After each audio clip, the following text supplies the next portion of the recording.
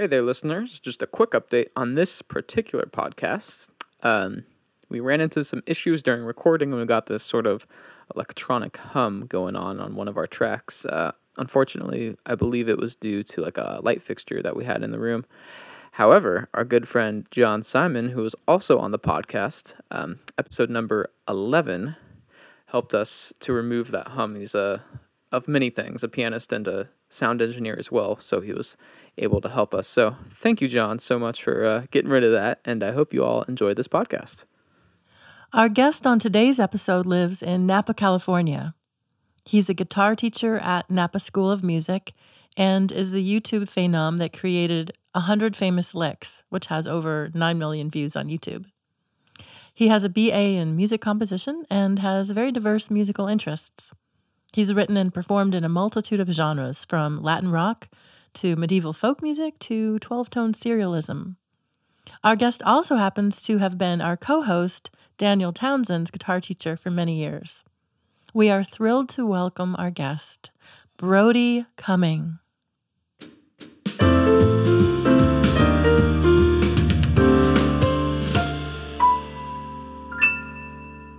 Welcome to Meaningful Musical Conversations, where we have heart-to-heart talks about music and life. I'm Jill Meunier. And I'm Daniel Townsend. Thank you, everyone who's coming in and tuning in today. Hope you're all doing very well. Today we have Brody Cumming, who, wow, this is awesome. Haven't seen you in a while, Brody. Thanks for coming out today. Yeah, thank you. Yeah, so Brody comes all the way out from Napa, so kind of a little bit of a trek today. Also, Grand Fondo's going on, so we got a bunch of bikers out here. It's a pretty exciting day. Yes, it is. It's quite an event. Well, you know, I am so curious how the two of you met, how Brody and Daniel, how you guys met. So, Brody, would you tell us about that? Yes, so Dan and I have a very long relationship, going back more than a decade. Yes. And in fact, I think I was around Dan's age now when I first met Dan. Oh, wow. And I think Dan was like 9 or 10. Yeah, that's really? right. Yeah, oh, my seriously. goodness. Yeah, very, okay. very young. That's Yes. when I first started. And I had just started teaching.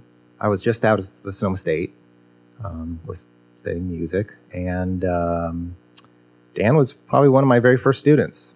I mean, I don't think I ever mentioned that to him, but I remember when his dad called, I was like, oh, great. I think I got, like one of my first year. I was really new at, this was a store called Music X, which was formerly Stars Music in downtown Santa Rosa. Right. And I was just so thrilled to be starting teaching. I had no real experience with, teaching anyone, even, kids or anything. I was kind of brand new, jumped into it.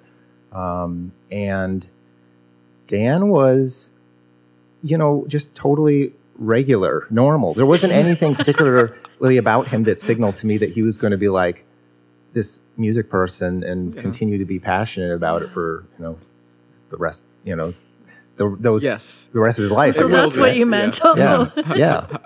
That's fun. I didn't know that. I was like one of the first students. Yes. It certainly didn't seem that way. Yeah. At least for me. Yeah. Interesting. Yeah. Mm-hmm. So I consider it now still kind of like one of those, weird fate moments where you have this person that's just sort of like spontaneously comes into your life and you don't really think about anything of it at the time. But then, some time later, 10 years later, longer, you say, wow, that was a significant meeting. And that, since then I've had a lot of students, come and go, and I've continued. That's what I do. Mm-hmm. And I can only probably name, Dan is still, I mean, I don't want to say he's like one of the best, but I'll say he is like one of the best. Nice. Sweet. Yes. Not to put the pressure on him, but I have to be good. Yeah. And thank you, Brady. Yeah, absolutely. It's not I think that through different meetings I always kind of didn't mean to put pressure on him, but I was saying, wouldn't it be exciting for you to become famous and then I can live sort of vicariously through you? Stop. Yeah. Well, what's funny about that is, and we'll come back to this, but you're sort of in the fame boat as far as, people knowing about you. I mean, there's this, so you can check this out on YouTube if anyone's listening, is just type in like 100 riffs and Brody's video will be one of the first things you see.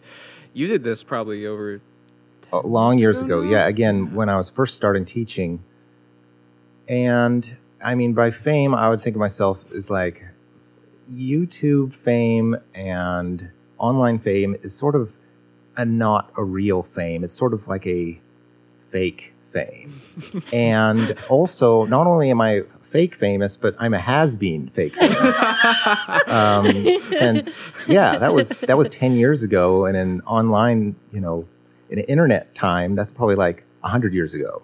Yeah. So let's catch our listeners up, and it's Yes, called 100 totally. Famous Guitar Riffs. Right. And here is Brody Cummings playing 100 Famous Guitar Riffs.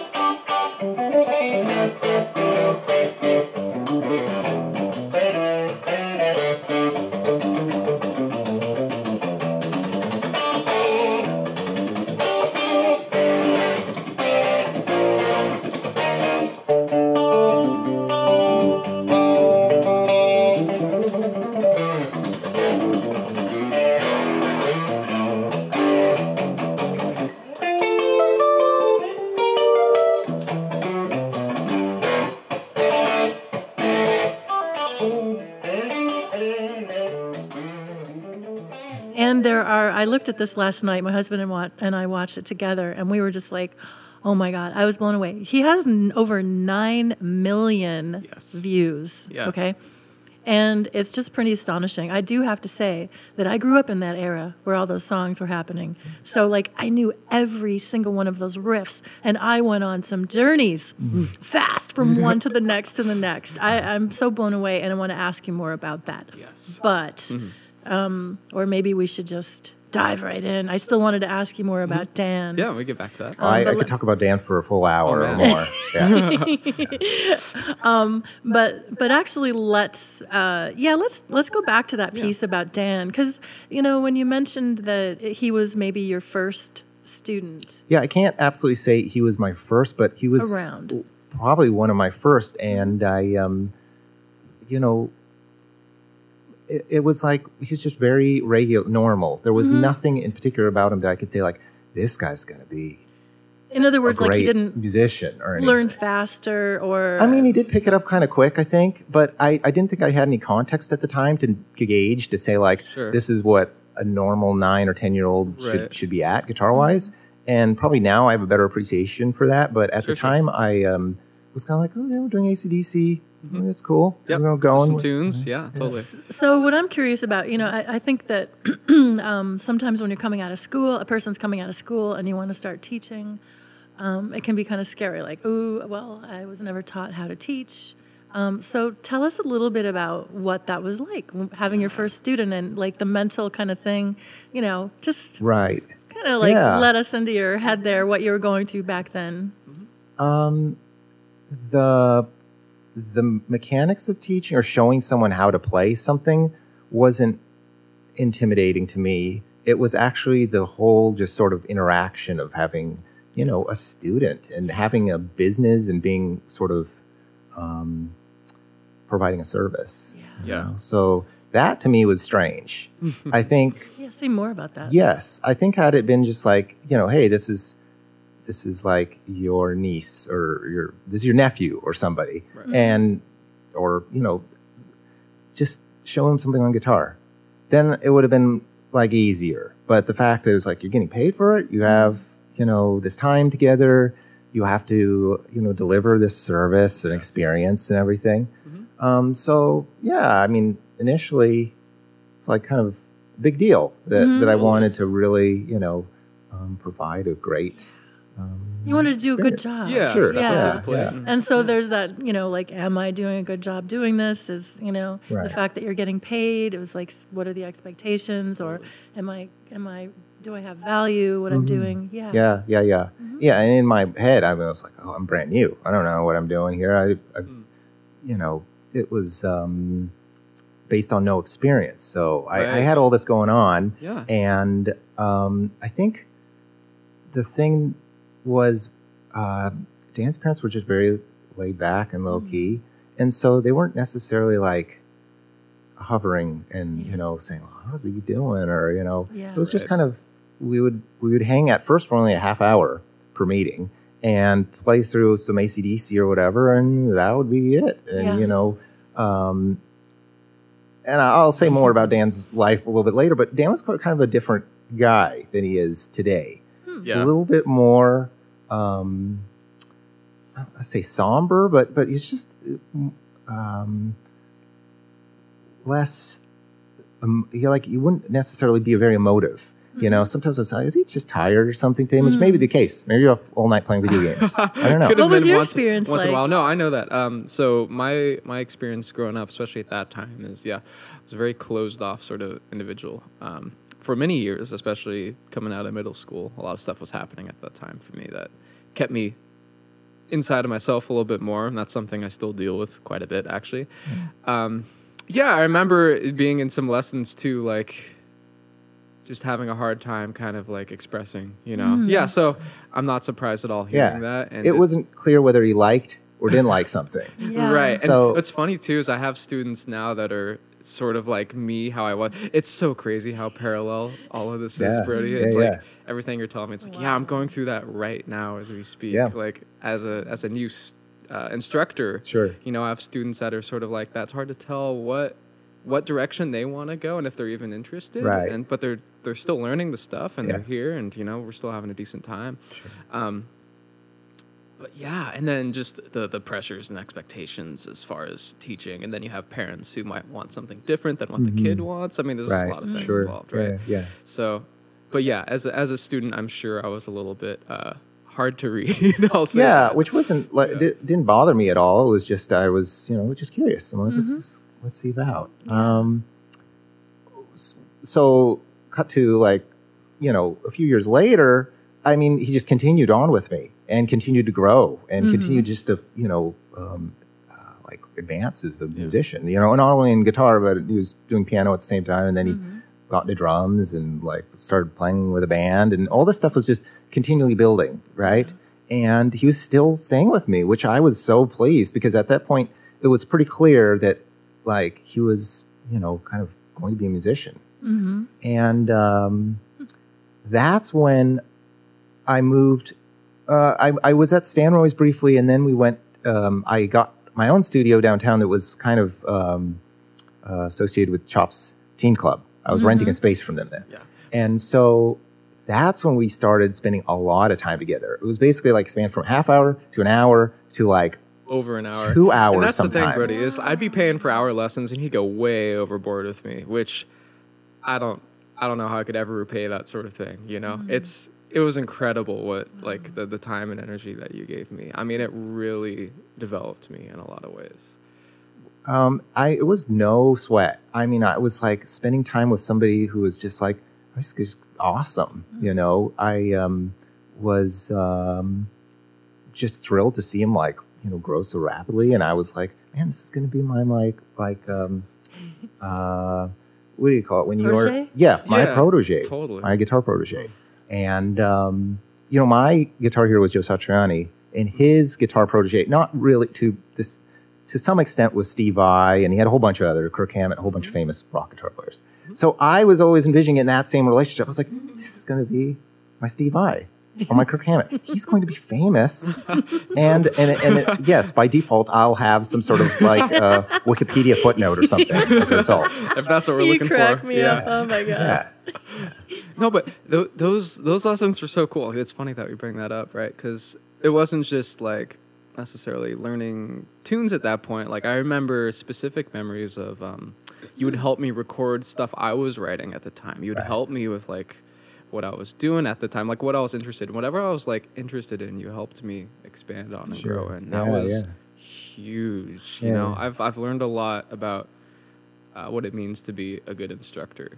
Oh, from yeah, you. yeah. And I got to say, like, I don't think, sure, I don't have much experience teaching, but I do have experience being taught, and I think that has taught me how to become, hopefully, a decent instructor now. I'm still kind of, tugging away at that. But yeah, I think in some way, like our instructors, we owe them everything. Obviously, like I've had a couple just really solid instructors in my ears, and as far as guitar, you've been my one Sure. guitar instructor, you know, yeah. and I have to give credit to you for pretty much everything I've got there. And so I'm kind of curious, just as a question aside of that, is like instructors you might have had, Right. growing up. Yep. I'd like to kind of hear about that and what they were like. Yeah. Actually, I wrote a list down to not forget any of them. Oh, so great. I have this. So, before you launch into that, I just want to say, as sitting here as the observer and watching this interaction between the two of you, I mean, I'm really moved by just seeing the relationship, the closeness, and it's just really, really special and really touching. So I just wanted to say that. Sure. It's true. If Fat Brody, Yeah. I wouldn't have learned these things. I would not be where I am today. I know that. Yeah.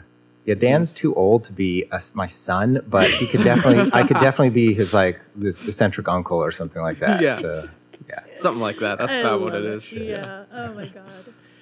Yeah, I think a teacher-student relationship, God, it's, to me, like anybody that, and I'm a teacher, I don't know if you know that, but, I taught yoga for 25 years, and I still love my students. I don't see them. Occasionally I see somebody around, but when I think of somebody's name, I always have this sense of fondness and affection.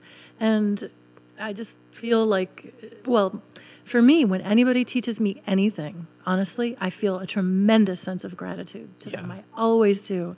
I love teachers. And so anyway, maybe that's especially why it's moving to me to see this, You're spot on. But so now your stories that you're going to say about your other... Oh, my teachers? Yeah. So, well, I idolized my guitar teacher, who is infamous or famous in Santa Rosa, Sonoma County. Everybody's taken lessons with Bill Decker. He's like just this household name. Mm-hmm. And early on, this was way prior. This was in the late 90s. Like, I started playing when I was 12. And at the time, it was like really the end of the grunge rock movement. So there were guitar heroes, but they weren't your classic guitar heroes. They were more kind of like guys that played guitar as like to accompany actually kind of for all the right reasons, right? To craft great songs. Yes. But at the time, I was just getting into being an adolescent, and the virtuoso aspect was so appealing to me, and I wanted that. And I could not envision myself as being a singer or a frontman at all, but I could envision myself as being like some hermit virtuoso. For some reason, that appealed to me so much. Yeah. And so it just gelled with my personality type, being I was kind of a shy, and still am, sort of a reserved person, not an extrovert. And when I discovered that sort of Zen quality of practice and, growing on an instrument, that to me was like, oh, I found this. I found this power now. I have this that's so like separate from external life and school, whatever else is going on that's not, in my control. Mm-hmm. Right. This was. Yeah. And I just totally embraced that. To an extent, it was actually like, is how I defined myself for many years, until my mid-20s, in fact. I was still like, I'm Brody the guitar player. So, yeah, my Bill Decker was the first person I could see like in person, up close, kind of play the way that all my guitar heroes were playing. Yeah. And it was just mind-blowing. I could not believe it was real. And so... I love that. Yes. I love it. Yeah. He encapsulated everything I wanted in guitar. So I stayed with him for a long time. And finally, through my senior year of high school, I finally was convinced by the piano teacher there, who was also the choral director, and I think her name is Dana Alexander, and I think she is still at Montgomery High School in Santa Rosa, and she said we just need more guys in the choir, and I was with much convincing. I did join, and it was very helpful, and just starting to vocalize it all, which I was not comfortable with at all. And funniest thing is, I would always promote the same thing to Dan, even though I was kind of a poor example. Like I was like not a good singer, and I did not practice. However, I was like, hey, if you sing, you can be like the boss. You know, you can be the front man. You can steer this boat. And boy, does he sing. Yes. Yeah, whoa. Yes. Yeah. So, I mean, I didn't know that was going to happen actually today. I was kind of like, well, I can encourage him, but he just might not be into it. Yay, Brody. So, Yeah, seriously. Super. Nice job. It's funny now as I sing with Bill's band. yes, I know. It's very ironic. It's very full circle. Yeah. It's crazy. Yeah. What is the name of that band? That is Set in Stone. Okay. It's just like a rock cover band for the most part, but yeah. Right. It's got it. Yeah. And then, so after high school, went to the junior college and had Mark Anderman for theory. And also had We've all had Mark. Yes. I love Mark. Yes. Thank you, which Mark. was terrific. Thank you. He was the exact type of structure that I needed, you know, and at that time I came into music school or, you know, college music courses with no formal background at all. I couldn't read any staff. I mean, you know, from choral, I kind of knew what it was about. I was like, note goes up, I sing up, note goes down, I sing down, right? But I had no formal training. I was just completely this rock guitar guy, and that was the total foundation right there. Right. You know? I learned everything, actually. And, it, you know, I continued music in SSU, but it was actually those first classes, those first theory, that core classes or whatever, which learned everything. Yeah. And after him was Marcia Burchard, who I'm not sure if she's at the JC any longer, but she was also a terrific teacher there. And then Sonoma State, actually there's one teacher at the JC, Will Johnson, who also taught at Sonoma State. Yep. And he was the reason I continued to Sonoma State, not only because it was just local, and I was like, well, this is an easy transition, but he was just like very encouraging and just a super nice guy. And he had this sort of like Southern accent that was just so welcoming. And he was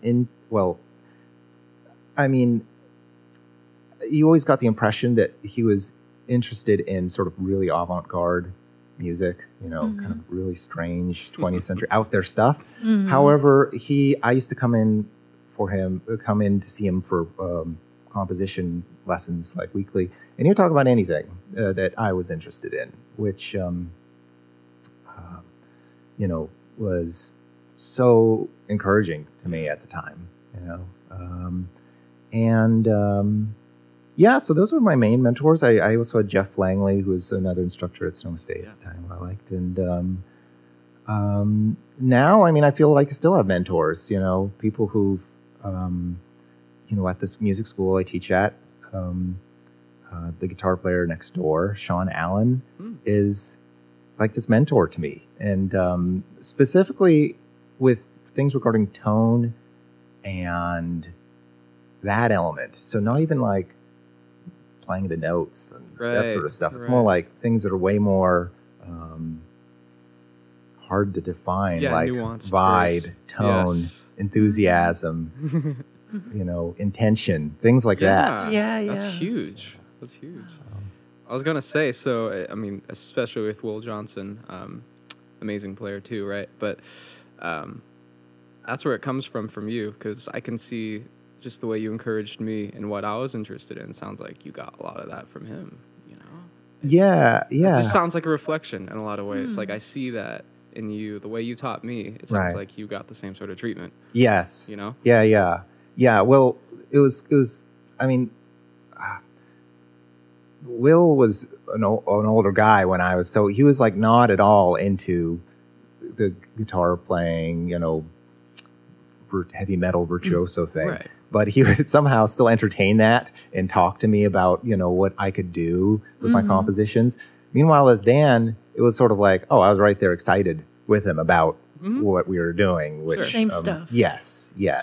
I mean, it was like, oh, let's write some cool, like, I don't know, jam. I mean, I have all those recordings still. No way. And so, yeah, they could resurface. I even have Nice. ones that are like 4-track cassette Oh. recordings. Oh yeah. So you might I not remember even that. have a memory of these. No, I remember the little red. The. There was, track that was a recorder, little right? CD player. So all this stuff is like old technology. It's kind of sad. It's only 10 years and this like old, like doesn't exist. But yeah, I have recordings that Dan might not even Oh my gosh. have any recollection of. Maybe we'll have to put one on. Yeah, big O on Yeah. that one. Oh yeah. Yes. So what was one of your or a couple of your favorite bands that you were listening to and at that time? Maybe they weren't current, but early on, that's another person I have to give a shout out. So my best childhood friend, Tyler Green, who is still a prolific musician in San Francisco in the band Lumerians, like a noise rock. I don't know if I'm describing that right.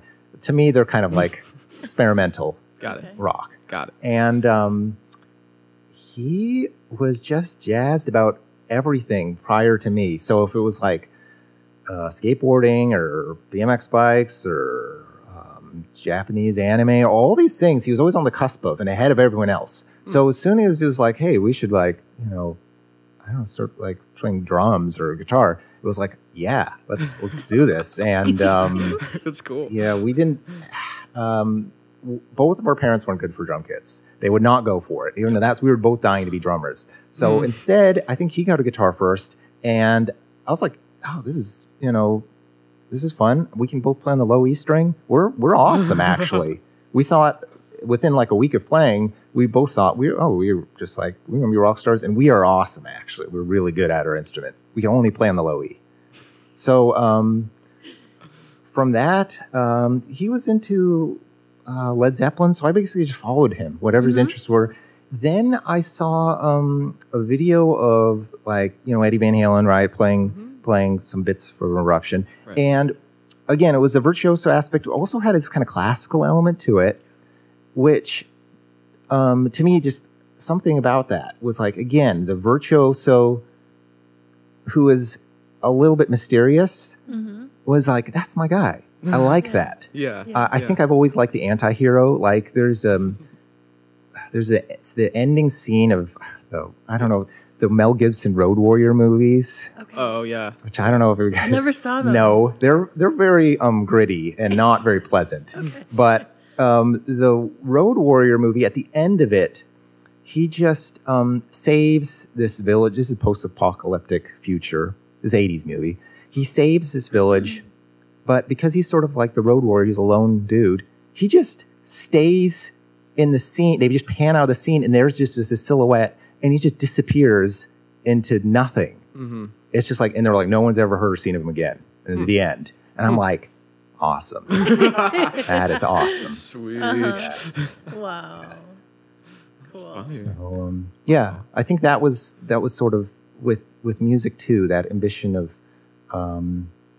being a character and being sort of mythical was very like cool to me. Yeah. Well, actually, that just kind of reminds me again of your video with the 100 riffs, and God, I mean, that just my jaw was like down to the floor as I watched that, and I thought, talk about virtuosic. Like, I mean, to me, like to be able to play. Okay, one of the things that stunned me was that you didn't fumble on any of those. It went. I mean, some of them were like maybe 5 seconds, or even They were 3 very seconds. short. Yeah. And so you had to go from one to the next. And can you please tell us explain how the the process. heck did you do that? Yeah. How did you practice I've been for curious it? all these Yeah. years. Oh my God. Well, I guess I have to have a precursor to it. It's saying, at the time, I was like, okay, what am I going to do to advertise that I'm a guitar teacher? I had no ambition of this being the viral aspect of it. Didn't even exist at the time. It wasn't on the radar because YouTube. I mean, I was first aware of it in like 2006, and I think I posted a video in 2007 or 8. Yeah. And actually, I remember I filmed the video, and I didn't ever want to look at any of the stuff I did because at the time I just hated the way I sounded and looked and everything. I just did not want to even look at it. So it took me a whole year until I decided, okay, I'm going to just finally sit down and like edit this thing and put all the numbers on every, riff. And, in hindsight, the reason why it took off is it's a stunt, right? And people love stunts. And the music part of it was very not really present. I mean, in the sense that it's like a jumble of riffs all put together in this sort of kind of, like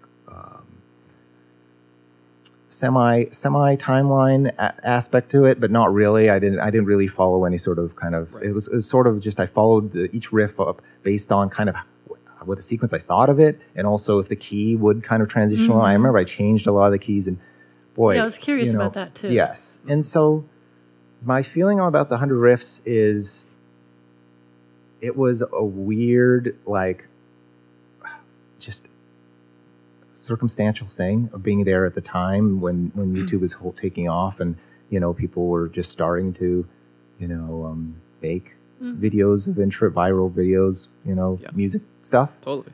But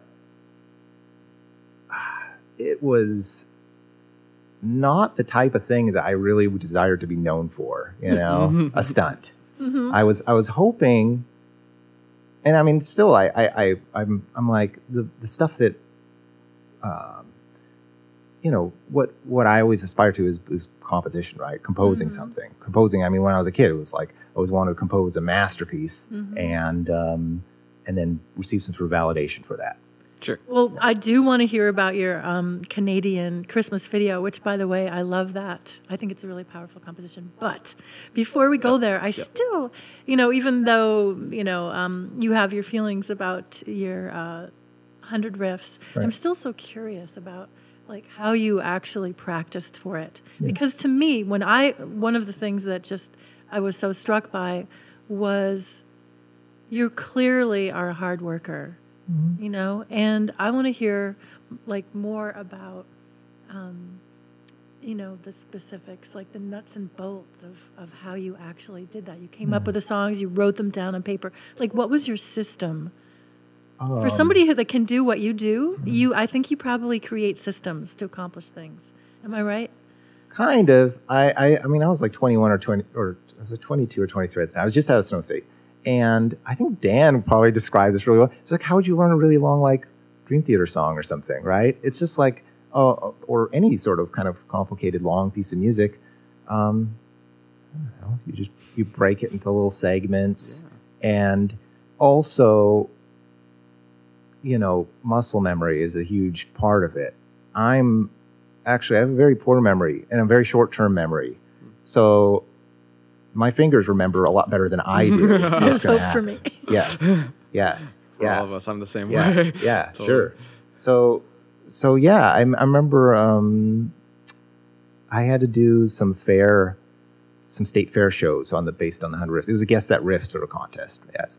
And I wouldn't remember the song sequence. I had no idea what the next song would be. But my fingers would start to go to play the next thing, and then I would be like, oh yeah, it's Pretty Woman or something like that. And so that was how I remembered.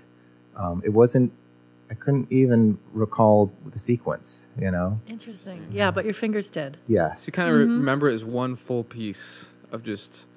Yeah, kind of. Yeah, like your fingers, after they complete the last one, then they have the sense of familiarity of where they need to go next somehow based on that.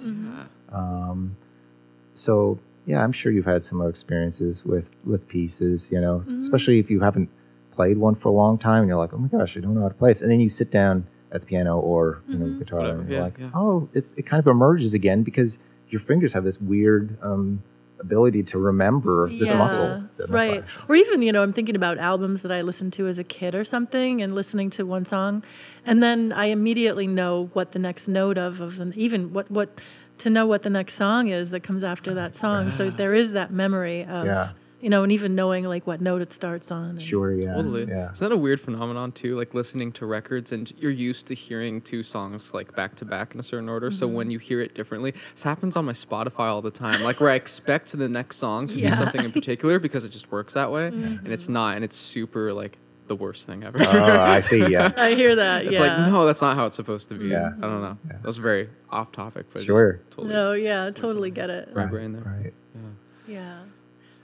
So composition. So you majored in composition at Summer State. Right.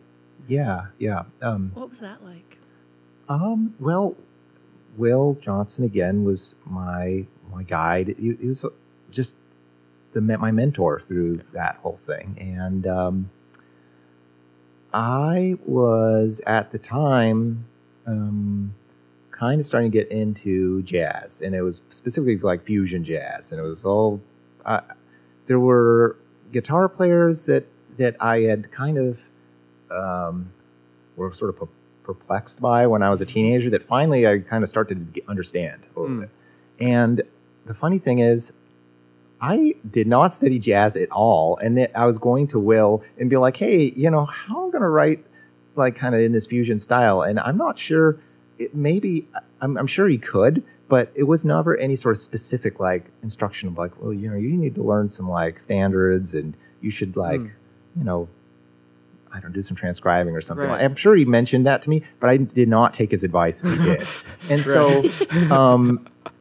so actually, I mean, I have some of these recorded. You can hear, I have a one video on YouTube that's basically like a retrospective of my like whole music life to college, which has these recordings, and it was very clear I had no clue how to write a fusion piece, but I tried just based on like listening to all the Chick Corea a ton and all this stuff. I was just like, okay, well, just gonna like try to piece it together just by, with no real knowledge what I think this stuff sounds like. So I think the thing that, I was so much a perfectionist, and my playing at the time was also this thing of like, it has to be perfect, and I would just remember sweat as I hit the record button to play a line or something. It was just like my heart would be beating and all this stuff to try to just play these parts. And now my feeling is like, I think all those elements got in the way.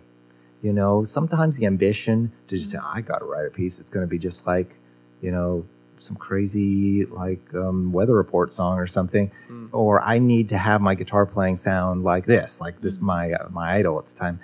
It really made some boundaries in composing. So actually, I was not very fluent or prolific at the time at all with composing. I remember it was just like one song a year or something, because I was just so sandbagged, with all of this sort of baggage carrying around of it's got to be this. And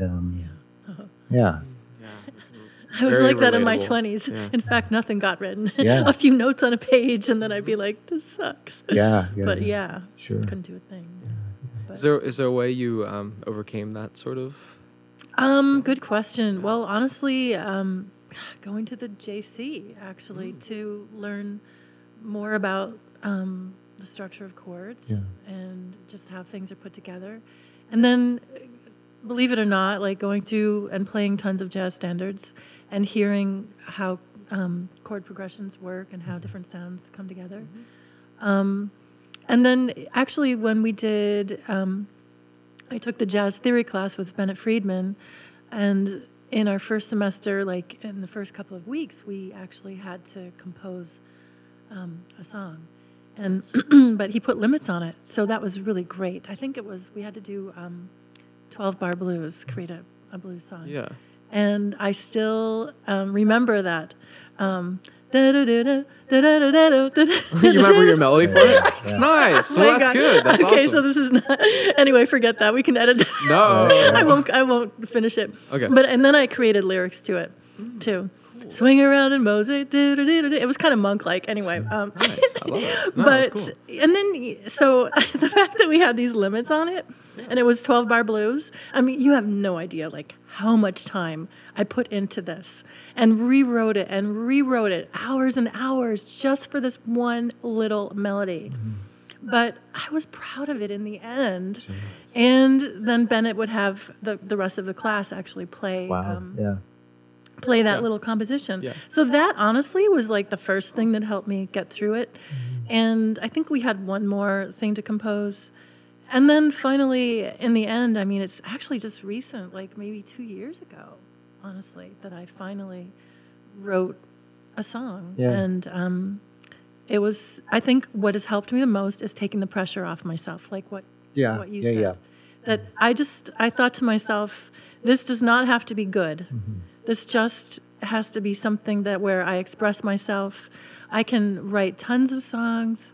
It doesn't matter if this is good or not. This is just something that's coming out of me, and I'm just going to let it be. Yeah. So I think, taking the pressure off and, it doesn't have to be good. That's like my motto. It doesn't have to be good. Nice. No, I love It's so that. calming. Isn't it? Yeah. Yeah. It just has to be. That's all it is. Yeah, It just has to exist. Got to get it out. You know? Yeah. It's a great way of thinking about it. Yeah. Still hard. I have the hardest time completing songs. That's the hardest part. It Sure. is. Because, It is a challenge. Edit Brain comes in, and Edit Brain doesn't shut off. You know, Right. unless you tell it to, which is impossible Sure. sometimes. Well, but yeah, and that's the other thing is just like, and with writing too, just saying, okay, this is, I'm going to just turn off my edit brain for a while and just write this down. And when the edit brain comes in, because it will do that, it just like out of habit go, oh, thank you for commenting. I'll come back to you later and then bring it up again. strong. Yeah. But, honestly, another thing that I think helps when, for example, I was at your place, Daniel, Yeah. for that songwriting workshop, That's the right. one where there was one session and then it turned into It our turned into podcast. this. Yeah. Right. But when I have the courage around another musician to play something that I'm working on, even though it's not finished, and they're listening, and there's something about just acceptance, having somebody else's ears. It doesn't have to be like they think that it's great or anything, but just to allow it to be heard in Right. space to somebody else that's not going to just, I just have a lot of old voices, from my past, Totally. negative old voices. And so thank you for your accepting ears, that song that I did about course. my brother. That is the greatest song. Oh. It really is. Well, thank you. Seriously. Yeah. But just having another musician, somebody that's accepting and open and understands the process and how vulnerable we feel when we're putting something out. Right. Maybe it always doesn't feel that way, but it probably gets much easier, but I haven't written enough songs to know. It's a whole other thing. Do you think it gets easier? Well, For yourself? my experience, yes, it has gotten easier in the sense, it was sort of an arc. Like, it was easy at first because my expectations were kind of low, and also I was like 15 or whatever with the 4-track cassette recorder, and so it was like, dang, this is pretty good for a 15-year-old at the time. I was thinking, I was like, I can't believe I'm recording, and this is awesome. However, yes, I think it was right around my early 20s. It kind of really came to everything. The influence of like, oh, my heroes were actually like, recording albums and on tour, and everything was happening now. Right. It's like, now it's got to happen. And I just kind of froze up. And also, being at a music school has, a lot of great inspiring aspects to it. On the other hand, I find whenever you're in a group of people who are enthusiasts about anything, it could be music, could be running, could be cars, it could be anything. You tend to get develop this like tunnel vision sort of thing, and it'd be like, this is everything that's important. Jazz is the only thing, or like, I must win the jazz. or whatever, or shred guitar is the only thing, Totally. or I don't know. So that, to me, just getting away from that and just having to, because I feel like I'm super influenced easily influenced with anything that I'm surrounded by. And so I have to continue to remind myself, hey, this is just one thing. This is just one pursuit. This is a group of people that are very enthusiastic and passionate about that, but doesn't like define my whole life or whatever. And I think, it's funny that like I've known Dan long enough that he's kind of seen, and I've seen this sort of different phases of our life, right? Yeah. And there was a period, I'm just coming out of it actually, where I was not into playing, and I was not really doing anything with music stuff. I was still teaching, but was not like, I was actually looking for a way out at the point. I was looking for a career change. Gotcha. And so what happened was just kind of my other stuff I was doing at the time, which was just totally obsessed with like just cycling. I was like going all crazy with it, like spending all my free time. Yeah. So I kind of had to take some time off. It was just some kind of chronic injuries and things I just had to like lay off then. And with this time, I was like, okay, well, I guess I'm going to like pick up the guitar again. And it was like, because I was approaching it later in my life, that all of a sudden it was like, oh, I'm free from these like constraints that I had on myself earlier. And I was like, could write a lot easier. And you're probably enjoying yourself more. Yeah. Well, God, I really love this story. This, I think you and I have something in common in that we like, I was a 70-mile runner, a week runner for many, many years and got into, and then when my hips gave out, I was doing Kung Fu, I was doing all kinds of things. I just really, really, really physically active. Whatever sport, and then it became swimming. And then I developed an issue with the swimming. But whatever sport I would get into, I would basically be obsessed with that. And interestingly enough, time and time again, I've gotten these issues that have physical problems that have caused me to have long periods of time. And I would say that I only got involved in music again because I was no longer always at the pool. Sure. Right. And, and the amount of energy that we have that we like to spend physically because it's our bodies, we have control over our bodies, we're outside, there's all these endorphins, there's so much reward. Yeah. And it's something that you can just, I don't know about you, but like repetitive movement. I love repetitive movement. There's so much that I love about exercise. But anyway, what you were talking about, like just all of a sudden you have an injury and you have all this time in your hands. Yeah. And so this may not be true for you, but I know for me that it's so easy for me to kind of have this tunnel vision with whatever I do that other things can fall by the wayside. And it's very hard for me to split my attention between two different things, even just two. Yeah. But it's something like if I'm aware of it, I can see it. And I can see the gift in it because it does, help me to get better at things. And I have a sense of enjoyment around having a sense of mastery with things. I like that. I've always been that way, and it's never been, for me, something that my parents put into me or whatever. I was never, they really, as far as I know, didn't care about that kind of thing. Right. Now there were some other issues that, about my dad, but I never felt pushed to get good grades or all of that stuff was just generated from inside of me. I was born that way. Yeah. But I digress. So I guess I just want to say how much I appreciated hearing you. Sure. Yeah. Name that. Oh yeah. Because I don't know if I've ever really heard anybody else say that, especially like a physical person that then had all this space because of an injury, and then you get back into your music. Sure. It's kind of my story too. Oh yeah. Even though this is somewhat recent for you that you've gotten back. Yeah. Injuries about 5 years, and so yes, within those 5 years, I just started like playing a lot more, just just practicing and stuff. And then as a result, just like composing again, and I think so. When Dan and I meet and catch up and stuff, I think I still continuously asking the question to him and like, why are we doing this? Yeah. Is this really fun? Or like what are we getting out of this? What are we supposed to be like looking for? And that's just a question I'm continually asking myself.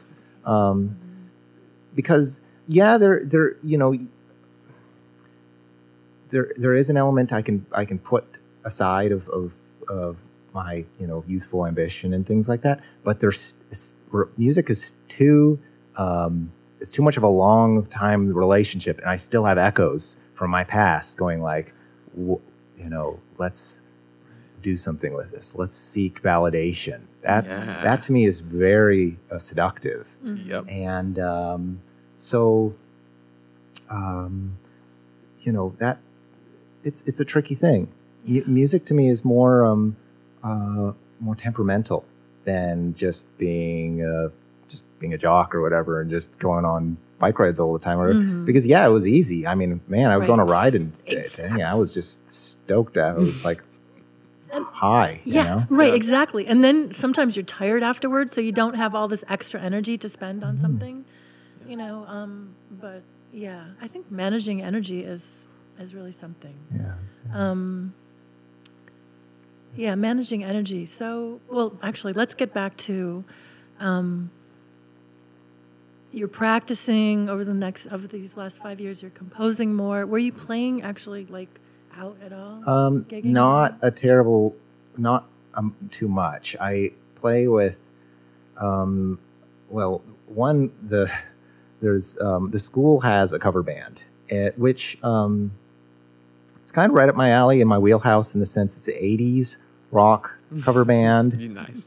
And the owner of the school, Ralph Linder of Napa School of Music, is a German guy, and for some reason, me and him have the exact same tastes, or at least taste in the sense that these are songs I would have never anticipated playing, and they're sort of those songs that I keep secret because I don't want to reveal. Okay. Can you tell us your secret? Yeah. Well, certainly, yes.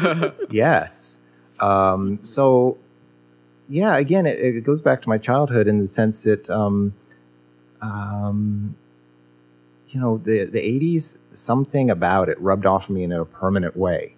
And so the whole thing, the aesthetic look of it, the color, the garishness, all of that, to me, it was like, this is appealing. This feels comfortable. I've just, when Ralph says, hey, let's play a Mr. Mr. song, I'm like, I cannot believe it. Mr. Mr.? I don't know Mr. Mr. Oh, well. Can you hum I don't sing. I'm trying to think of one. I don't. Broken wings and learn to fly again. Oh, right. I know that song. Yeah, sure. That's a great tune, actually. Yeah. So, there are songs I never anticipated I would play with a cover band. And that, to me, the novelty is like thrilling to me. Totally. And I can, just see people think like, I cannot believe they're playing this song. Either out of pleasure or out of like just embarrassment or anything. I don't know. I love it. The 80s is rife with like embarrassing lyrics and just everything.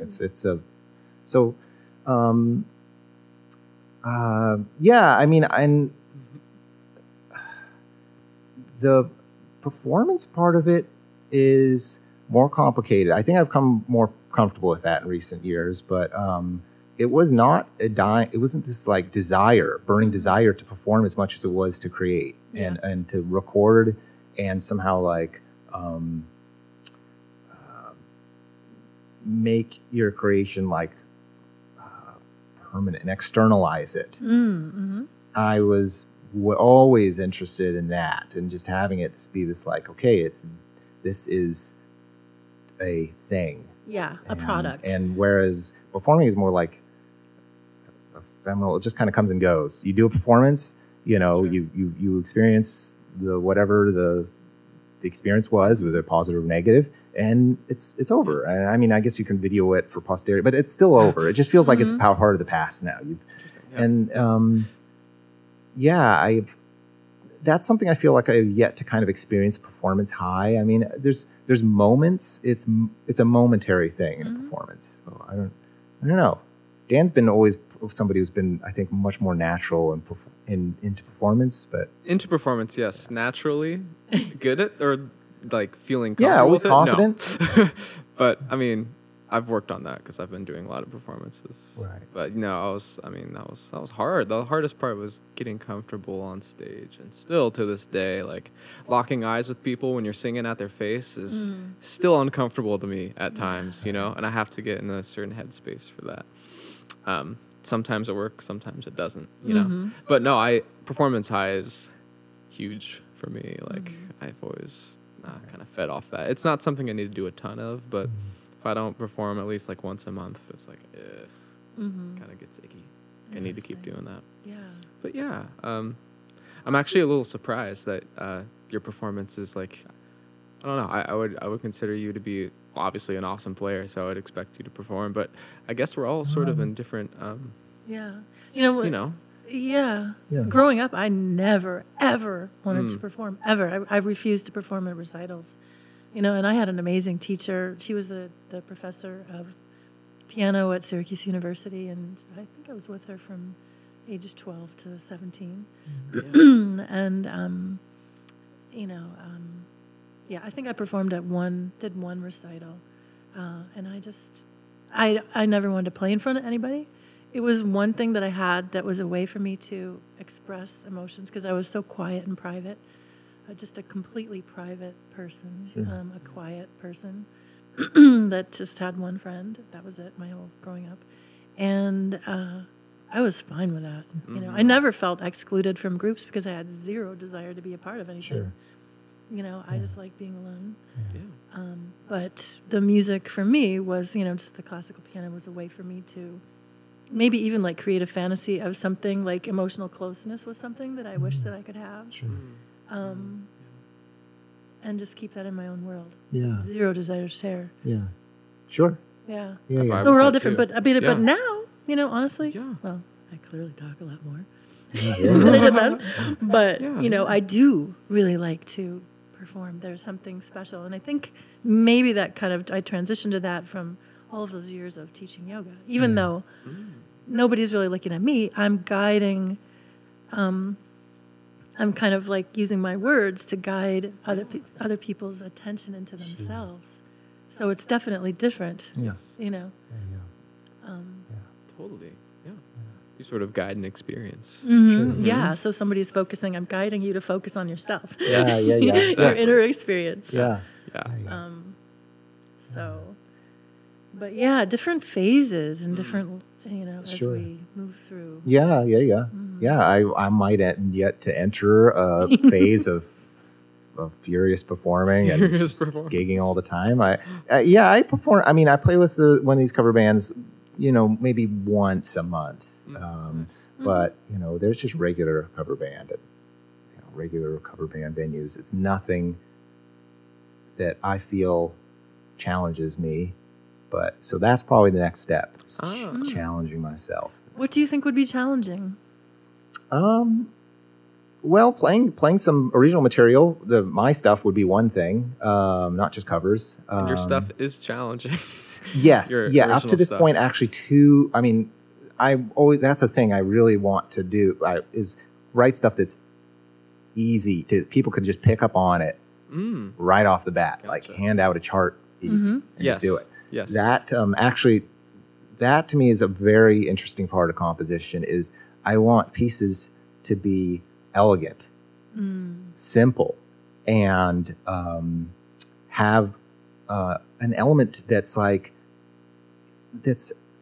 unique. Trying to go for uniqueness, very hard to do, but some element that's a little bit of a snowflake in that melody you All know. right. Well, you said the word snowflake. Okay, I love that word. Okay, number one, I like the word. I like snow. I like snowflakes. Yeah. Beautiful, yeah. But I saw your Canadian Christmas video. Right. So it has like my husband and I watched it last night, and we had the picture just on the big screen on our TV. Even though it's a picture, but it looks like there are snowflakes coming down. But what I really wanted to say was how much I loved the piece. I totally love that piece of music. And I felt like it's really unusual because there's all this heart to the melody. When I was listening to it, I had this feeling, because I had watched in preparation for today, not because I'm stalking you, but I had watched the Levi Grand Fondo video that you also have on YouTube. By the way, I'll post a link to this so people can see it. Yeah. But so I knew that you were into cycling. But when I watched the video, listen to the song as I'm looking at the snowflakes. It's just a still photo. But there's a sense of expansion is one word. Expansion, and like there's all this energy like moving outwards that I hear in the song, and yet this very and this heartful melody, and there's like strength and passion and gentleness and all these different things at the same time. So it was like a very unique combination of elements, not to mention all the different sounds Right. that were in there, and I had no idea how you created that. But I just thought it was a really, really cool composition. Oh, thank you. Yeah. Well, yeah, on the topic of uniqueness, I worry a lot about what do you call it when you take somebody else's work unintentionally? Oh, like, yeah, ripping off. Plagiarism. Plagiarizing. Yes. Subliminally plagiarizing, which I feel like I'm extremely prone to, because I will hear something, internalize it subconsciously, and then start putting it out and like coming up with an idea, and all of a sudden it will emerge like a long time later. And I don't know. I mean, it is so hard now with all being surrounded by music and just things all around you to avoid taking in elements and then like having that incorporated into your music in a way that could be very close. And so that melody, I mean, it came to me. I remember I like had a dream where this little melody clip came to me, and then every time I get inspiration through a dream, I have to follow through with it. It doesn't even matter if I'm just like, Christmas song, this is the cheesiest thing. I don't know about this, but I just had to do it. Yeah. And it's totally not cheesy, by the way. Oh, that's great. Well, Speaking of dreams, I had a dream of you like a week ago, and I hadn't even met you yet. Oh, nice. You told me that We were last week. meeting Yeah. on the bridge, on Honive, and I think I'd gotten on a bus, and you were getting on the bus with me, and we, Oh, nice. Met on a bus. Yeah. So That's here we funny. are on the Yeah. bus. Nice. Awesome. What was I going to say? But there's that saying that everything is derivative. Yeah. It's true. So I think it's easy to be concerned with that, especially if you're a person with high integrity. Right. So Yeah. probably don't need Something to worry about it, but- I would just be a little disappointed in myself. I was just like, I just totally reiterated that thing. Sure. And I know I would do it to the point of it being like almost an exact replication. It would not be one of those things where like, thank goodness I didn't remember it very well. I will You'll like remember it, retain exactly. it. Yeah. Yeah. Well, that's super common for musicians. I've had my instructors say, like, I once wrote this thing and then heard it, just the exact, note for note, the same thing. But I think music is based on this idea of taking what's been done, as sort of inspiration and sort of working through that, taking it, spinning it a different way, throwing it out there. I think it's always been this collection of ideas that everyone just bounces off each other's ideas. We're all stealing each other's stuff at the end of the day. We can't help it. We grow up with certain music. Right. Of course it's going to show up in our things. I do understand the nervousness of like creating the same exact thing. I mean, I think we all kind of experience that a little bit. Yeah. But yeah, definitely I've learned like it's totally cool to like, take your inspirations and to really use them. At least that's something I'm learning now. It seems Yeah. more so than in the past. Perhaps Yeah. with like vocal music, there's another layer there with there actually being lyrics, and there's another quality that can deviate from the the song, right? True, right? So even if it's the same melody as My Heart Will Go On or whatever, I mean, you change the words and the song has a totally different kind of feel and meaning to it, right? So good point. Good point. Yeah. But yeah,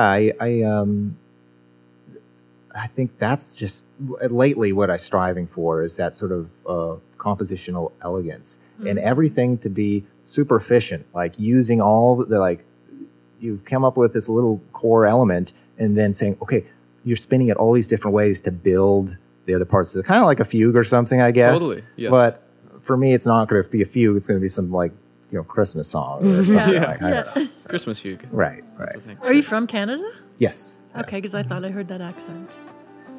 Yeah, as my parents are responsible because I spent a lot of summers in Canada, but I never actually really lived in Canada. I was just born there, and then my family moved around a lot. So Right. And here is A Canadian Christmas by Brody Cumming.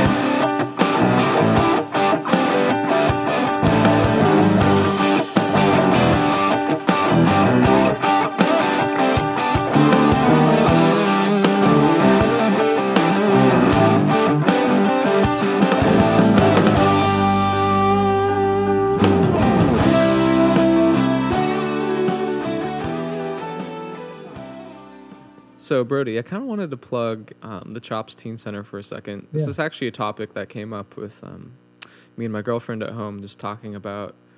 so before I get there, so Chops Teen Center, right? It's a teen center, and how do I put this? Sort of a community of kids coming in there that might not come from the greatest home or just have a place to be. Chops is a really cool spot because it's really cheap. It's like a $1 membership or something like that for these kids, right? And it has all this cool stuff. First of all, it had the music room, which you would teach, it was like free. People could walk in and play anything, and you'd help them out and create little Chops bands and be a community player there. But there's also like the arcade room, TV room, lounge. So this is a really cool community, and I spent some years in there, and the people you meet there are also really incredible. So this is kind of a gem in Santa Rosa, I think. This is such a cool idea. I'm so glad that sort of thing exists at all. It's really beautiful. Do you know who founded it? I have no idea. Go ahead. Oh, yeah, I am not the representative from Chops, Neither but am I. Charles Chop DeMayo Yep, Chop. Was kind of a business person in Santa Rosa who donated after he passed away. Had donated part of his will to having a youth center. Yes. And that's how it started. Yeah, it's beautiful. Interesting. Yeah, I just wanted to pick your brain about kind of that culture there for you and what that was like. There were a couple of things that were very unique about Chops and my relationship with Chops, which I spent a lot of time there. It was partially because I was so house proud of that studio, of feeling like it was mine or something. Sure. Which, the Chops, people were very generous in of allowing me to do that. That at the, prior to that, I had only done private lessons, and Chops was a lot more casual. And, since it was drop-in, anyone could walk into the studio. And as a result, it was basically I got to live being an adolescent again, which the first time around, I never really did it, at least in the most conventional way. I never played in garage bands. I was kind of a lot like you, Jill, as a kid. I was totally private about my music. I didn't want to share it. Mm-hmm. This was the total opposite. In this sense, it was like, oh, well, we just got these like random, folks walking. We're gonna have a band.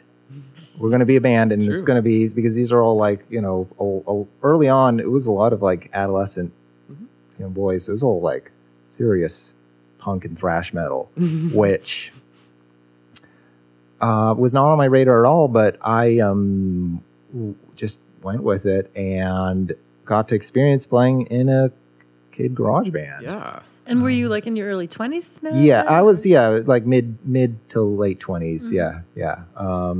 And, I think how Chops went was this like, really super great teen drop-in center that served all these disadvantaged kids, for a long time. It's still going. And my, like participation with it was like I learned so much. It's like never had to guide a kid band or do kind of just spontaneous like lessons, and all the stuff all the interactions that happen there basically is just exactly what I'm doing in Napa, but just in a different format. Totally. Yeah. Were you paid at Chops? Yes. Yeah. Okay. Yeah. It was not. You could volunteer there, and I think right now, I can't. I think one of the people that works the studio is a volunteer. It's like, a retired volunteer. Totally. And so, I don't know, it's kind of a unique thing. I spent a lot of time there. Dan, remember, we would be in the studio, especially when we'd have our time together. It was a lot of,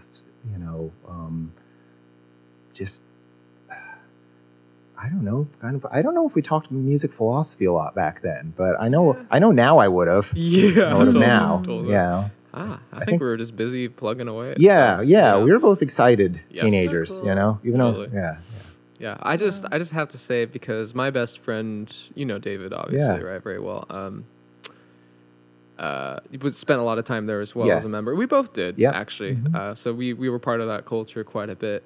And it's not to say we didn't come from bad homes or anything, but it was just a local place to hang out and meet people, and especially for someone like me who's maybe a little more socially inward, it was actually pretty perfect little place. Did you feel yourself kind of coming out a little bit more? Yeah, I felt safe there. It was nice. But it was just such a cool concept that like anyone could walk in, and even if they don't know anything about this instrument they're gonna pick up, that you could just walk in and Brody would be like, yeah, so here's how this works. Let's plug you in and like let you have that experience. That is just. I don't think you can find that hardly anywhere, that sort of thing. It blows my mind to this day, and it just makes me feel so good that so cool. that sort of thing exists. Right. And did you have a similar experience maybe where you would have a person who was a total novice, right? Yeah. Never played before. And we'd be like, okay, we're going to jam. Yep.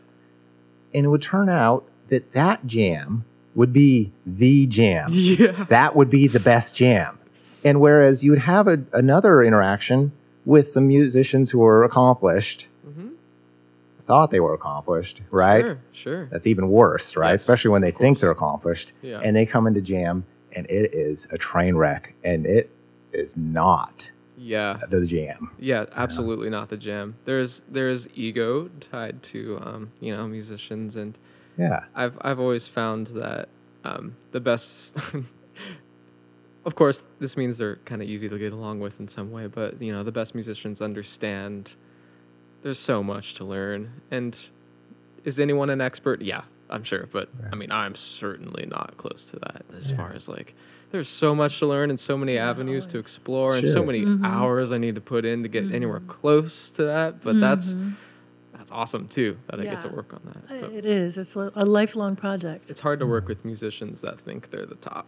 Yeah, and it's like you're all You know? collectively making this soup, right? You're all making this, and your job is to add just the right amount of ingredient to actually make this thing palatable. Exactly. Yeah. It's You not know? all about you. And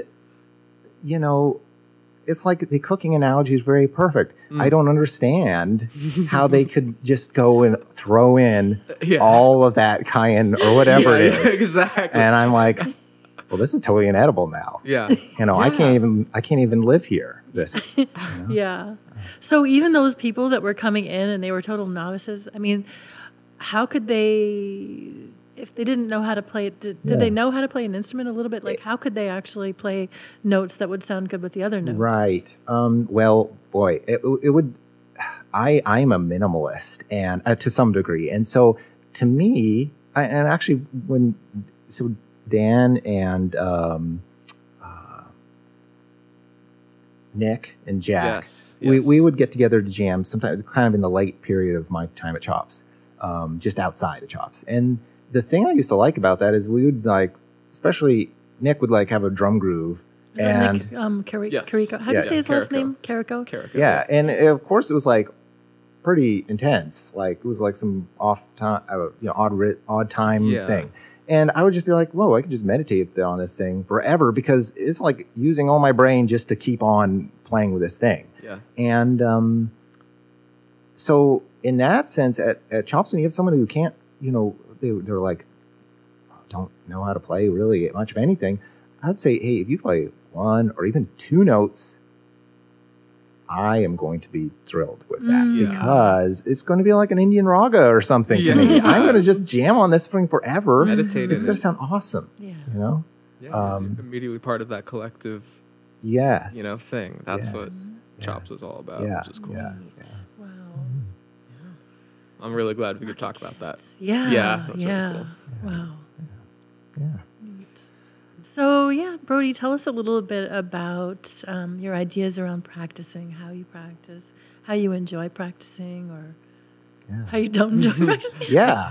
Seems like you probably do. Yes. Yeah, sometimes I'll go on the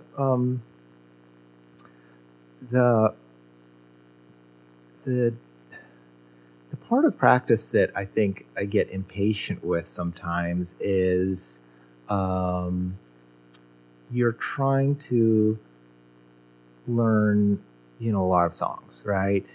And I think there's an element of that where I don't know what I'm trying to say that I get a little impatient with that process, with just learning repertoire sometimes. Yeah. And that's why I kind of really drag my feet on doing it. It has to be I have to have it stare me down and be fear that I'm just not going to get through. And even the fear doesn't, right? Because I'm like, oh, I'm just playing fill in bass for this sort of thing. Whatever. It doesn't matter if I mess up this part or whatever, but I have to really have some fire under me to motivate me sometimes. Sure. Other times for practice, though, how it was when I was a kid, and a lot now is this is like Zen mode, and I just will be fine playing the same darn sequence for ever, because it's just like running or anything. You just zone out, and you are in this sort of physical trance. Mm-hmm. I named one of my demos trance. It was all about that, and it was not like electronic trance music. It was that experience. And so, practice to me at its best, and especially, gosh, I love it when a student will entertain this, is hey, can we just go in Zen mode for the next 10 minutes and do this thing over and over again? Because guitar, and I was saying this, was different from singing, I think. Yeah. The guitar is a repetition-based thing. And as much as you can say, you hold this pick like this, and your fingers, everything, you can't actually describe those elements in there. The motor skills are too fine and minute You have to. At least I'm to explain this from like an expert. I'm not. But Dan knows that I've held the pick wrong for 22 years now, and I'm trying to change that. And I'm actually seeing some progress. Now I can't hold the pick, even the Brody wrong way and the correct way. I can't hold them either way now. I'm but equally bad at both ways. You're in the middle of that. I'm in the middle of this transition. But as a result of that, I've kind of picked up this feeling of that, it's so subtle and subconscious, some of the movements that you have to do, to execute things as a musician, that it's like repetition is like the only way you could train your body to internalize that. Yeah, I really like physical repetition. Like I never had issues, like not wanting to practice physical repetition, doing physical repetition. But I think for me, the hardest part about learning, for example, jazz, has been the intellectual part of it, where I have to like focus really hard on thinking about, oh God, all of it. Just like all of it, the spatial things, like the stuff in my head, as opposed to just the physical stuff. That's been the hardest thing, and I really did not enjoy, to be honest with you, I did not enjoy that first year or two of figuring all of that stuff out. It was very tedious. And learning rootless voicings, for example, where we weren't allowed to play a bass note. And then so, I'm learning these 2-5-1 progressions with 4 notes, 4 notes in one hand, and there's no root. And I would just constantly forget, like, where the hell am I? Yeah. And it would take me sometimes 15 minutes to just, like, think, where the hell am I? What am I doing? And then just, oh, my God. So anyway, but that was work that I needed to do. And, I'm glad that part is over. But the physical repetition, that's fun. It's for the most part. Yeah. Unless, like you're maybe, as long as we go slowly enough where we can actually accomplish what we're doing, I enjoy the physical repetition. Right. I always thought that sort of physical repetition, especially with instruments, is similar to like the benefit you might get from meditating, where your brain is really just either focused on one thing or almost not. Like it's almost just filtering out all the other stuff. I think there's a lot of benefit actually to the instrumentation repetition like that, because you can't think about your dog and the eggs that you had this morning when you're doing. I mean, you can, but it generally doesn't. Like it kind of just filters out a lot of things for you, and you're able to just be in that space. Yeah. Which actually is it's funny that bike rides. I'm not present a lot of time. I have to keep telling myself, be present, because this is like the best, beautiful part of the ride. You got to appreciate this. But I'm not. I'm thinking about something that's annoyed me in the past day or so. Sure. Whereas practice, somehow that is filtering that element out more. It's more effective with that. So I like, there's the healing aspect of music is they're very therapeutic. There is something there. So, yeah, definitely. Absolutely. Yeah. Although I will say, like with the repetition of the physical exercise, going back to, I don't run anymore. I had to have my hips replaced, all that running. And I was born with a condition that I didn't know I'd had. But anyway, one of the things that, and then later, practicing meditation and understanding meditation, I now realize that all of those years spent on the roads running, was really a form of meditation. Yeah. And it was a place where I accessed my creativity, and creative solutions arose, ideas for papers and things like that. And letting my mind actually just run, was really helpful. And it was a way of dealing with a lot of, trauma and emotions, and just to run it out. But, it's like there was also, I remember, for me, there was a huge part of it where I was focusing on my breath as I ran, and creating a certain rhythm with my breath. Sure. And eventually, getting into what I now realize was really, a very meditative, no mind kind of state, and having those blissful, experiences. Yeah. And dance would actually do the same thing for me, where I would just dance freely. I'd be in the pub every morning until 2 a.m, just dancing freely, and mostly just drinking water, and sweating a lot. And I remember going back to my room and sitting on my bed cross-legged at 2 a.m. and just feeling like completely still. and I Yeah. needed nothing, and I would just sit there. And, you know, so I think movement can really be a way to access, to let some of that energy in our heads and stuff, Yeah. Great to way. let that go. Sure. Yeah. Um, Yeah. And what the problem is, I do the darn routes too many times. I'm on autopilot. So that's the problem. Yes, and my mind does go all over the place, and I've got to discipline it from going to the negative spaces so frequently. I see. Yeah. There's no doubt we all battle with that. Yeah. You know.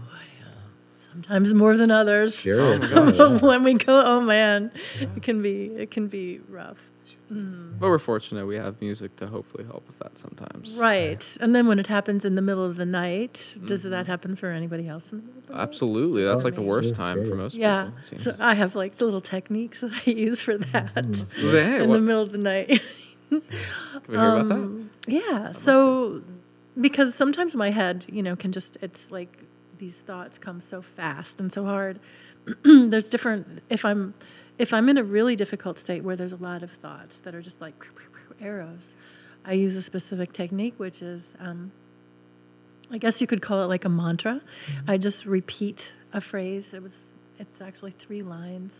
And an old boyfriend, like, you know, showed me this thing a long time ago. And it was just like a little prayer. And, I mean, it could probably be anything, but for me, Yeah. this little thing I say, thank you, God, for everything. Thank you, God, for everything I have. Thank you for everything you've taken away, and thank you for everything you've left me. Right. So it's actually simpler because I'm doing this right now on this podcast. Yeah. I got like nervous. Sure, yeah. Oh, yeah. And it's course, not of course. exactly the words, but Sure. it's the concept is the same. Right.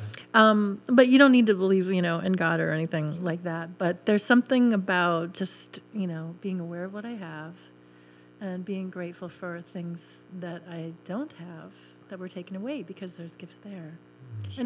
And then, you know, and thank you for everything you've left me. There's just a sense of like saying thank you over and over again.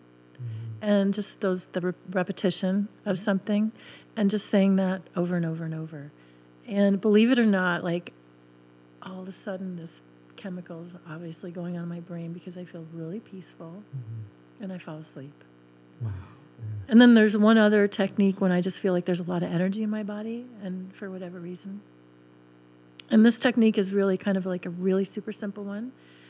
And it's something that I did as a kid, and it still works to this day. We would have a babysitter come, and she would say, okay, if you guys go to sleep, I'm going to make you your little Play-Doh animals, and I'll leave them in the bathtub. So this special babysitter that we had would always make me a little baby elephant. And I just couldn't wait. I really, really wanted her to make me that elephant. So I would pretend to be asleep. And how I pretended to be asleep was I knew the sound of what somebody's breathing was like when they were asleep. And it was like,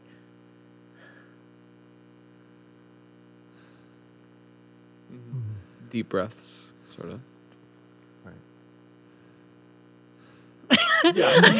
I'm so intently focused on your breath right now. you'd be able to hear it better. But there's like this, it's the inhale is just natural, but the exhale is like, you know, it's just like the exhale is just letting go. And there's no like doing anything, but I'm just pretending I'm asleep. And I swear to God, I've always fallen asleep. If it's not the busy mind, but more of the energy in the body. So even though there are specific techniques we can learn to go to sleep, Sure. but you know sometimes there's things that we can make up ourselves, Sure. you know, and they really work. It doesn't have to be like we're taught by a special teacher or whatever, Sure, sure. which I always used Even to though think we it just did work. have to be. Sure, yeah. Yeah. Well, thanks, Jill. It must be Yeah. tradition. Yeah, yeah. You know, bullshit. Yeah. Doesn't have to be. Sure. So Sure. you heard it from me first. Ouch! Yeah. No, that's Yeah. that's really helpful. Thank you, Jill. Appreciate Yeah. You're welcome. Oh my God. Cool. Well, Brody, is there anything you would like to touch on today? Anything we haven't asked you? Actually, you know what? I got to ask you this. Is if you had because we usually ask this to most of our guests here, if you have a musical fantasy of any sort, whether that be playing an instrument or playing a venue or even just, I don't know, writing Yes. a thing, anything at all, you know? What is yeah, that today? yeah, lots of them, of course. But I mean, Sure. the one that I'm going to put this more as like a challenge to myself, a commitment. There will be an EP in 2020. Absolutely. Yeah. Yes. Yeah. Finally. Yes. Yes. Yeah. I just hit my mic. I was so excited. Yeah. Oops. Yeah. That's great. Yeah. Wow. Cool. Yeah. I feel that I always said that my whole life, that there was going to be something in 2020, because that seemed like so far away. I would say it as a joke. I'll have something done by 2020. Now it's actually here. So I have to actually live up to this like Sure. joke that I made for myself. And yeah, I feel so another friend, mentor, Enrique Rojas, who's like my jazz mentor, because I actually never learned any formal jazz until he finally showed me kind of how to, like approach a standard in a more like, conventional way. Right. He said that, as a musician, sometimes you have to just put out the deadline. Say that deadline and actually put it out there on whatever. And then you have something to stick to. You have this thing that you've externalized and be like, there's going to be a thing and it's going to happen. And now that I've said it, I have to kind of, toe under this thing. And I got to have a deadline. And that's the whole reason the Christmas song got done was it was going to be Christmas time. So last year. And that's otherwise, Yeah. And, there's nothing like saying it out loud to other people, which to me makes me feel more accountable to Absolutely. following through. Yeah. That's why sometimes I like do little videos. I'm like, actually, I posted one. And I was going to post this video of me saying I was going to write a blog post yesterday, but then it came down to time to write it. And I'm like, Jill, don't post this video because then you have to Then write you have to this upload it. post yeah. this afternoon. Yeah. But, Yeah. oh my God. Yeah. Yeah, I actually really want to. I've got I've got an audio recording on my website. I'm kind of doing some blogs, and there's one audio recording of how to start your day, like just one simple thing. And in fact, this woman wrote to me. This woman from Canada. I think she's from Canada, or maybe no, Great Britain. And anyway, but this it's kind of cool because she saw like my name in a book that was written, I don't know, almost 20 years ago, where I was being interviewed. And she looked me up and asked me if I'm still teaching yoga, which I'm not. Anyway, so I directed her to my website to this one little audio recording. And she wrote to me and said, I really want to thank you because I have not been able to, get to sleep. And I have a 10-month-old baby. And I put on your audio recording, and my baby and I go to sleep to that every night now. Wow. And so anyway, but I thought, that is what I really like doing. This is not about me, but here I am talking. Sure. But I really do like the inner part of yoga. I have no desire to teach the poses, and in fact, I didn't for a long time. But the inner part, the stuff that goes inside the poses, I really want to okay, I'm going to use this time. I'm going to do more audio recordings. Sure. So it's just a way of holding myself accountable. Absolutely. Yeah. Using this space to do that. So thank you guys. Of course. You should link that down in the bottom of this episode as well. Okay. That'd be awesome. Great, I'll do that. Yeah, Thanks. perfect. Nice. Thanks to Jill for doing all of that sort of thing. She's yeah. the captain behind the keyboard here. Thank with you. getting all the links and all the things together. Yeah, my so. pleasure. I'm happy to do it. And thank you to you too, course. Daniel. He's our sound guy, the editor, and makes everything sound good. And Nice. Yeah. Well, hopefully. yeah. Yeah, so that's great. Okay, EP 2020. 2020. Coming Yes. up. Yes. Yes. Original compositions. Yes. That feels like a very long time coming, but it's time. I have no excuses. I got all the darn stuff to do it. I got invested enough in it, so Sure. I should do this. Good. Sweet. I'm expecting it. Cool. Then. I'm excited to hear Yeah. what you got going on. Yeah. Is this going to be new stuff entirely, or some maybe pulling from some of the past tunes? Yeah, you've got? pretty much all new. And the reason why an EP is because it will all be, kind of thematic. All be contained within the same kind of Yeah. genre or whatever. Yeah. And How would you describe the genre? well, it's going to be. I mean, I always liked the music from Blade Runner, even though I've never seen the movie. No, you mean the original 80s No, Blade Runner? no, not the original Harrison Oh. Ford Blade Runner. Okay. No. Oh. I've never seen it, and I haven't seen the new one either. But are you talking about the original one? Yeah. Okay. Yeah. Yes. Oh my God, you gotta see it. It's so. Yeah, that's my brother keeps telling Oh me my too. God. I haven't seen it either. Yeah. So, the composer, I think he pronounced it Vangelis or Vangelis or something. He is kind of like one of the early synth guys. He put synth in movie scores kind of before anyone else was really doing it. So, like Chariots of Fire has that little Yep. ging, ging, ging, ging sound. Yeah. To me, I feel like nowadays everyone is, anyone can make a 24-track, 24-bit recording on their phone. It's crazy, like how high the production value of everybody's thing is. And to me, it's like, it's daunting. It's like, how can you do anything when the standard is so ridiculously high of a recorded thing? Because you don't care about being good. Well, I think There it is. I'm always, oh gosh, this is a continuing thing. Yes. Me and Dan discuss this endlessly. I don't know. I have to act. That's all I know. Yeah. I'm Yeah, just yeah. making. So, the thing that came out of that was saying, well, I really love this sort of kind of lo-fi quality to it. And because it is a synthesizer, it's like I could conceivably construct this sound world on my own, where, I think recruiting a band, doing all these things, to me, it's like, this is a lot of stuff. It's a lot of work to make that happen. And it's not saying that won't happen. Maybe it will. And but the quality that, I could conceivably make something happen here with this sort of like lo-fi synth quality, a lot of sort of electronic elements, which of course appeals to my 80s sense in a big way. Yes. It initially just kind of spoke to me. And actually, I made this Instagram thing with this pedal I got, this called the what was it?